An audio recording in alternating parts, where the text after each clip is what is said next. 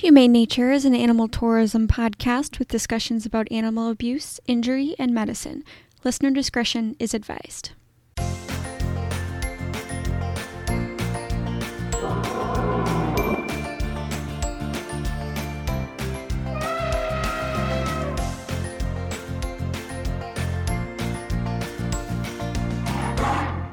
Hello everybody and welcome back to Humane Nature. I am so sorry.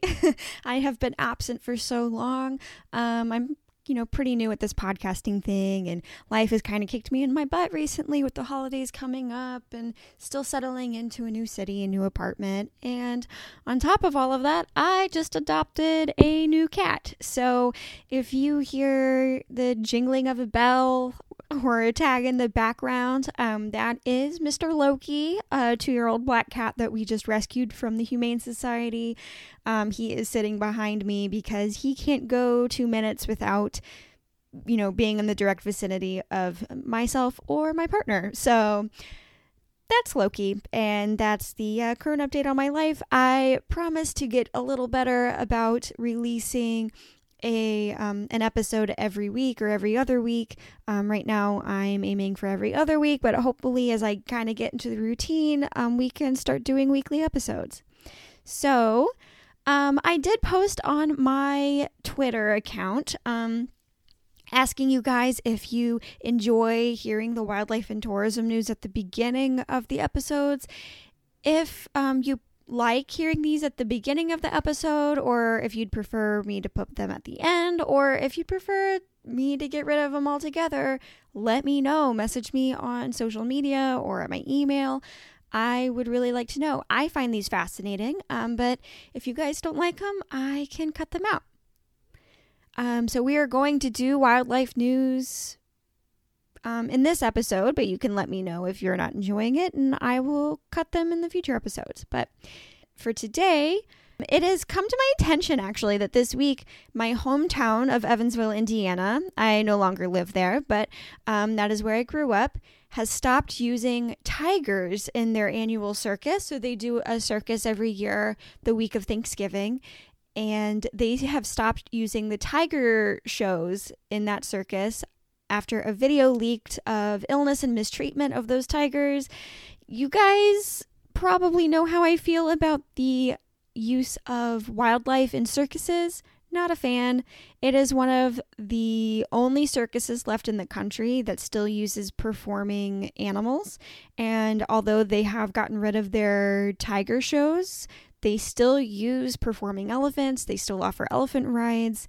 And, there's no news yet on what is going to happen to those tigers now that they're no longer in that circus. So, bit of good news and bad news with that. Second piece of information, the U.S. Fish and Wildlife Service will increase critical habitat designated for northern spotted owls under the Endangered Species Act to 9.4 million acres in the country. So that is amazing. We do want to bring their numbers back up. The species is considered threatened, not necessarily endangered, but we don't want them to drop down into that endangered territory. They have declined more than 50% since 1995. So 26 years, they have dropped, more than 50%. So we do want their numbers to increase. So that's awesome that the U.S. is designating so much land, protected land for these northern spotted owls. In sad news, a study published in November 2021, when I'm recording this, found what we all suspected. Climate change is an emerging factor in human-wildlife conflict.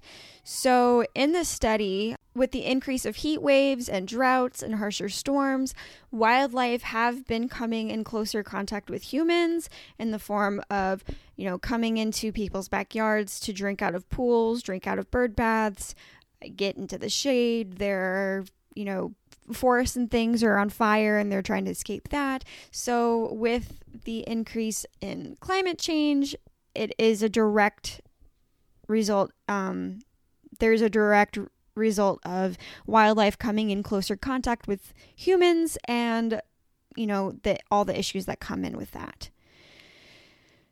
another piece of sad news. I don't know. I don't know if you guys knew what mountaintop removal mining was. I had never heard of that. Maybe I am just, privileged in that fact and never really lived in a mining area. But mountaintop removal mining is a coal mining technique used in the Appalachian Mountains in the U.S. And this technique removes the top of mountains and ridgelines and deposits the debris into streams in order to reach the coal inside. And after reading that, I was like, well, no shit that this is contaminating local water sources. But there is a study that has been released recently that said that this mining technique is contaminating local water sources and may be killing aquatic life, including endangered and threatened species. The study also showed that there are increasing levels of hard metals and things in the water supply for both people and wildlife in the areas. So not good. I have no idea how mountaintop removal mining was approved way back when for coal mining, because it sounds absolutely absurd to me, that you're blowing up and removing the tops of these natural and beautiful mountains in the area and putting it directly into the water source. So don't know who approved that, but you're not smart.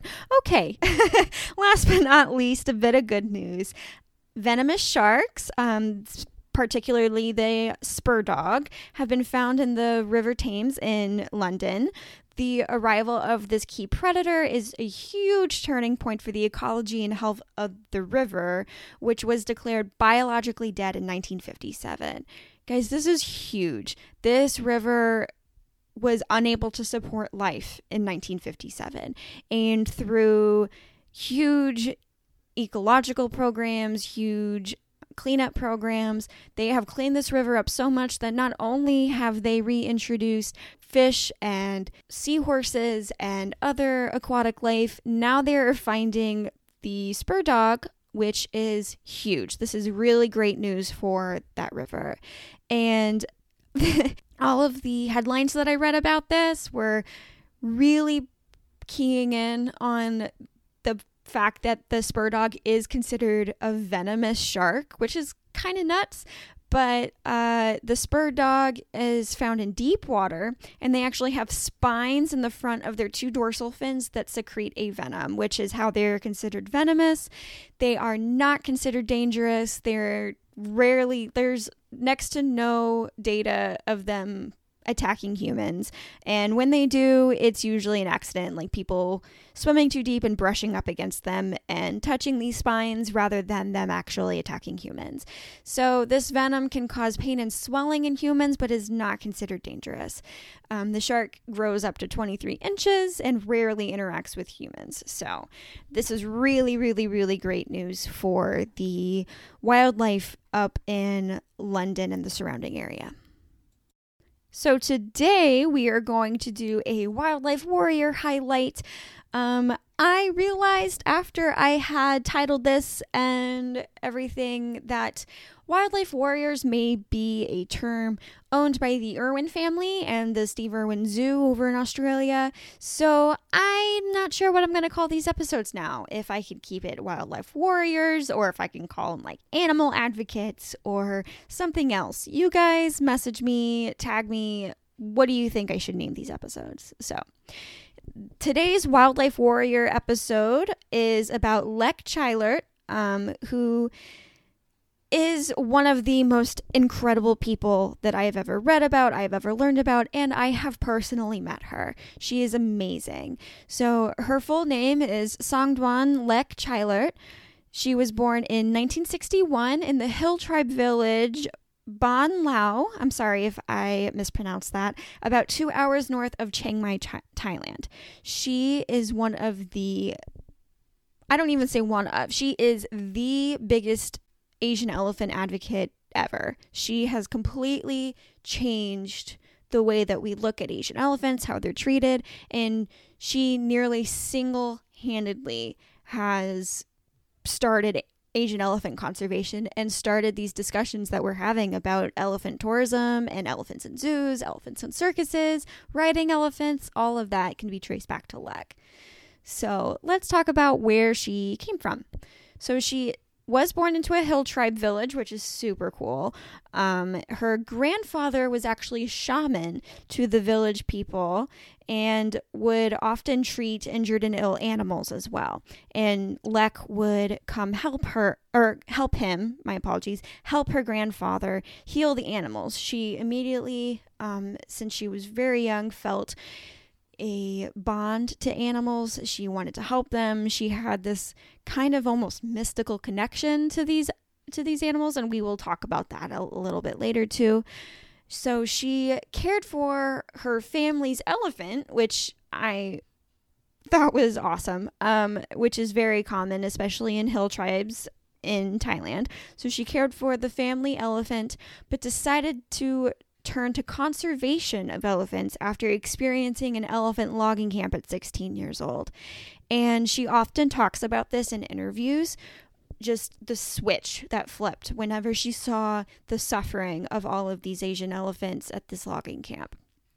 And that is what started everything. She was 16 years old and immediately stepped into conservation. So she stepped away from tradition to advocate for elephants, which is a huge, huge, huge deal for the time and where she grew up, where everything in these hill tribe villages and in Thailand and that part of the world, they are very, very, very much devoted to tradition and their religion and, you know, doing things that have always worked for them.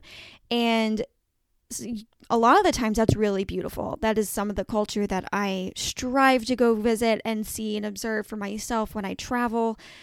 But it is not something that we necessarily have very much in, you know, Western countries. I come from the United States. It is not something that we really have here. We're not a very old country. We're a melting pot of all these different cultures.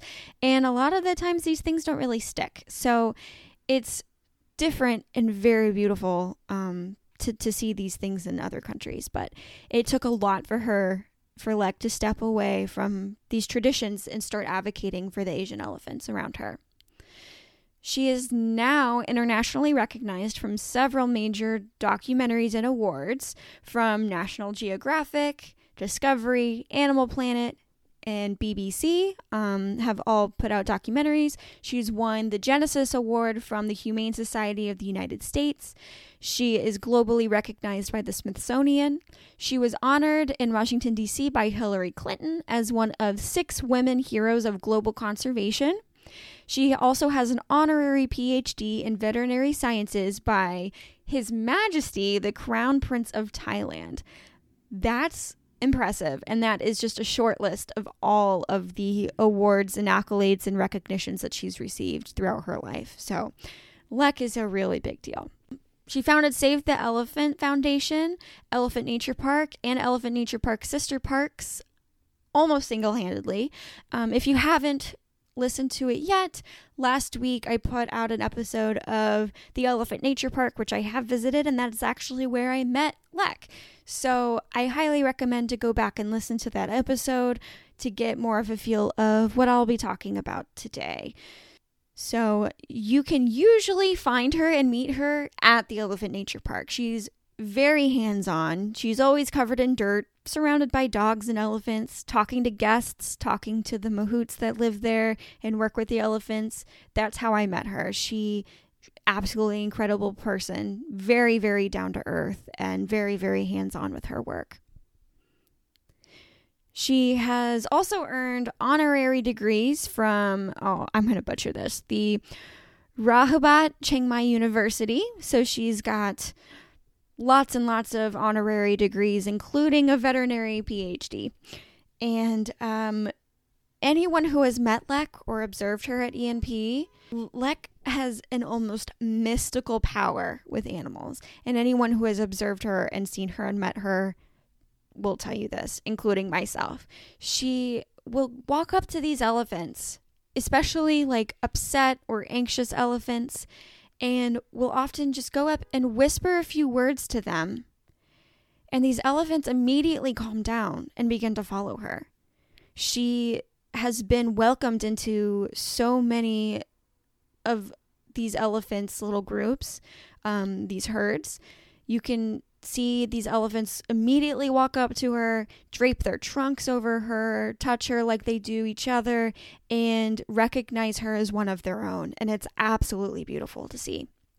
She's also constantly surrounded by the many dogs that are at Elephant Nature Park. So she's just constantly being followed by these little shadow animals, whether small dogs or huge elephants, even like water buffalo and cats sometimes. She's absolutely incredible. So the biggest thing that she does is she does negotiations for rescuing elephants to take these elephants to either Elephant Nature Park or the many, many sister parks around Southeast Asia. And we will talk about how she manages these negotiations. We will actually hear a little bit from Lek herself about these negotiations and how she feels during them right after this. When you travel, you should be protected, especially if you enjoy adventurous activities or wildlife tourism. That's where travel insurance comes in. I personally use World Nomads because their coverage makes the most sense for me. They cover injuries or illnesses, lost luggage, canceled flights, and even damaged electronics. Protect yourself and your trip with World Nomads travel insurance. Check if their coverage is right for you using the link in the description.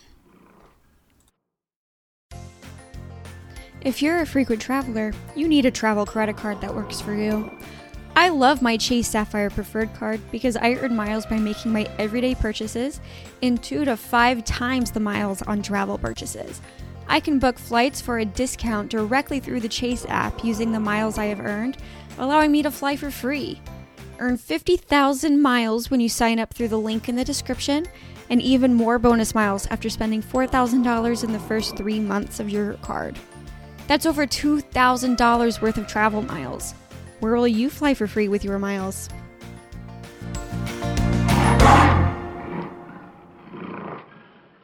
Welcome back, everybody. Thank you for listening to those. I know ads aren't always the most fun thing in the world, but it is a way to keep this podcast and my blog, Stumble Safari, going, and I really appreciate you taking the time to listen to them and to click on those links and help support this channel. So, we were talking about how Lek not only rescues elephants, but she does these negotiations to rescue them, and how she does that is she talks to these mahouts and local families, a lot of the indigenous hill tribe families that still have these family elephants, and she negotiates with them in order to allow this family to let her take this elephant to its new forever home for better treatment. And these negotiations for rescuing elephants can take months to years for each individual elephant. She takes a realistic and holistic approach to rescuing elephants, understanding the limitations of laws, money, space, and the needs of indigenous or poor locals. So she directly works with these people. She does not think of people as lesser than, or she doesn't talk about disliking people or liking animals more than people. She works within these limitations of, local laws, people needing these elephants for money, people not having enough space, or her not having enough space, and the individual needs of indigenous people and poor locals that may be depending on these elephants. And she actually worked on a movie called Love and Elephants, Love and Bananas, which talks about how she rescued, it was the process of her rescuing a single Asian elephant, and it follows her process through that, and it's a really, really beautiful movie. I highly recommend it. I will have a link in the show description and the show notes for you to check it out if you want to go watch Love and Bananas, because I highly recommend it. So she does talk about how she maintains positive relationships with the not so great camps, like trekking camps or families that may not be treating their animals the way that they should be, and how she can still be notified when there's an opportunity for a rescue because she maintains positive relationships with these groups. And I'll let you hear her answer for yourself. As you know, that is many business that use elephant, not just only for elephant trekking. They do for elephant locking. That is use elephant to pull the lock in the jungle, and also for the circus and for the elephant, the street begging. So most of the people that is elephant in Asia, they owned by private owner, and which is dealing with a lot of money. This is very difficult. Every time when we start to educate people or start to talk, they just said, "Don't touch it because this is our business." And very difficult in the country, which is we didn't have animal right and animal law to protection. And for me, I challenge a lot of especially for our country, and they doesn't like me at all when I speak out about the elephant cruelty, but. Some of them mark me as an enemy. But my work, my philosophy, that is, I believe in love. I have to bring love bigger than hate. So doesn't matter they hate me. But if I want to change them to be in a better way, I love elephant and I want elephant to be the better life. So I have to work with them.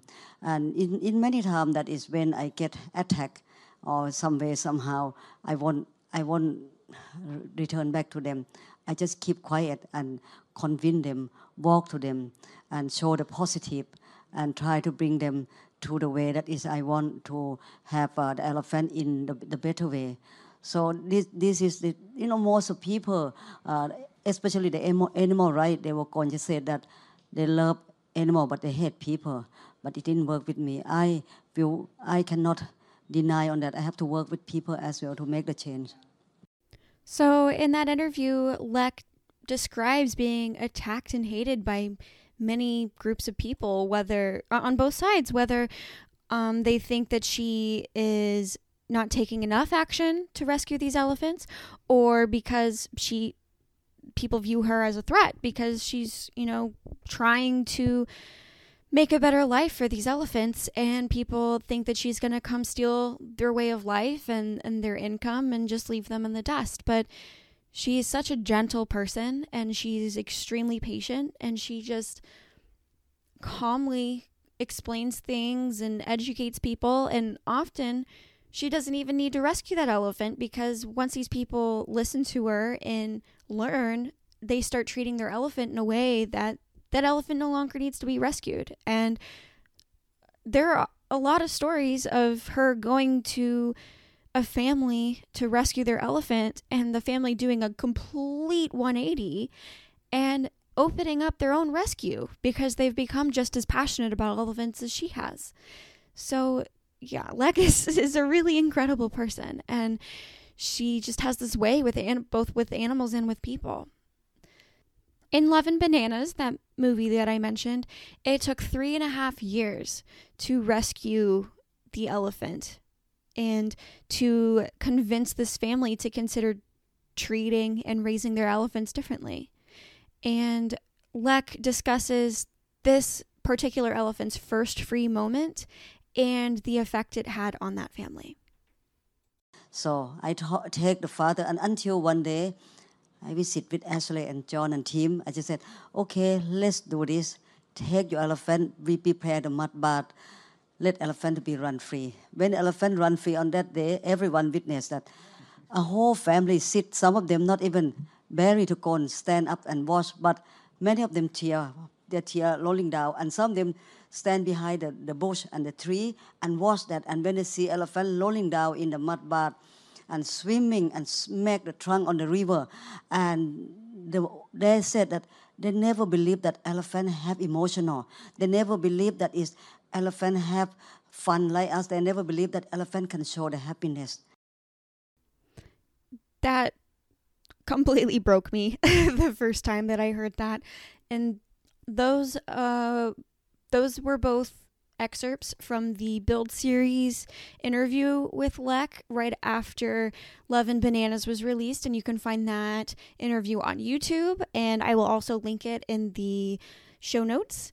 Lek discussing and the reaction of not only the elephant, like she kind of breezes over what the actual elephant did, and you would expect her to go more into, yes, the elephant felt this way and it was doing this and doing that. No, she focuses on the people. She focuses on and perfectly describes how this family who is so against her taking their elephant for the longest time, how they're crying, they're sobbing, and they come to this realization that these elephants that they've raised for years, they never realized that elephants have emotions, and elephants can play and love and be happy or sad or hurt just like people can. And it's really beautiful. So Lek is truly a pioneer in Asian elephant tourism advocacy. She has completely changed the way not just Thailand, but the world has viewed elephants and elephants in captivity and elephants performing. And it's just, I love her. I love her so much. She's an incredible human.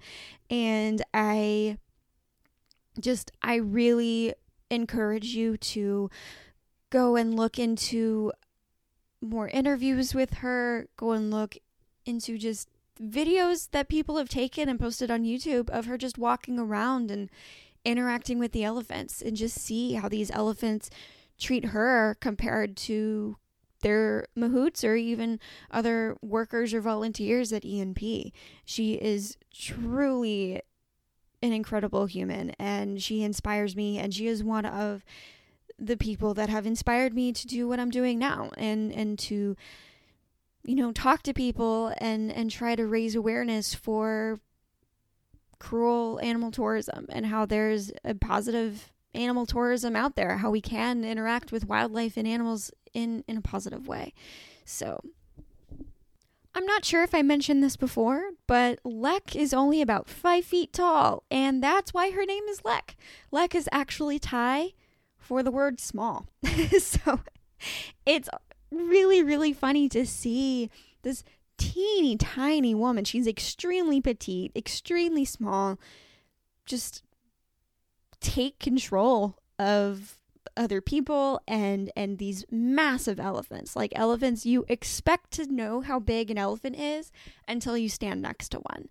And to see her just like be accepted into these elephants' herds and treating these elephants as not just like pets, but like family members is amazing, especially when you know that she's only about 5 feet tall. And she's absolutely amazing.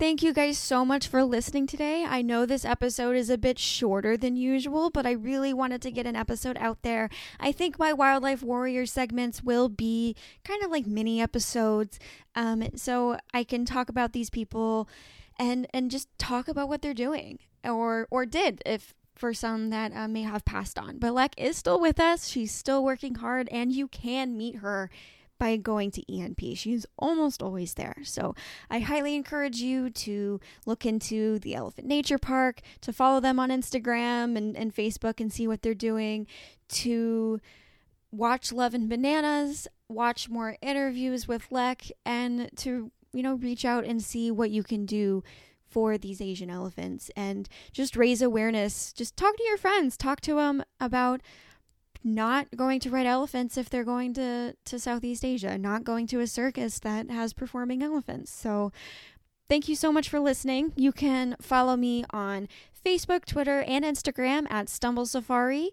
And on my Instagram, I will be posting a picture of Lek and a picture of the Elephant Nature Park, so you can see what she looks like and you know, see more of the Elephant Nature Park. And check out my website, stumblesafari.com, for basic travel guides and also animal tourism guides, the do's and don'ts of animal tourism. And thank you so much. I will see you guys in 2 weeks. And we will be discussing next, I think we're going to be flying out, figuratively, of Chiang Mai, Thailand, and going to the United States.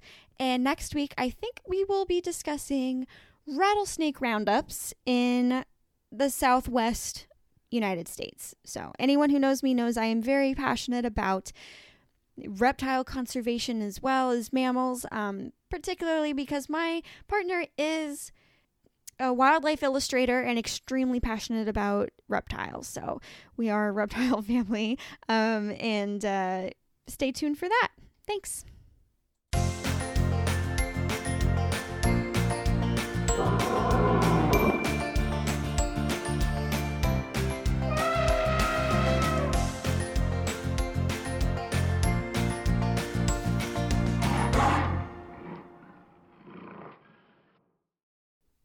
You can find sources for today's episode in the show notes. Thanks for listening.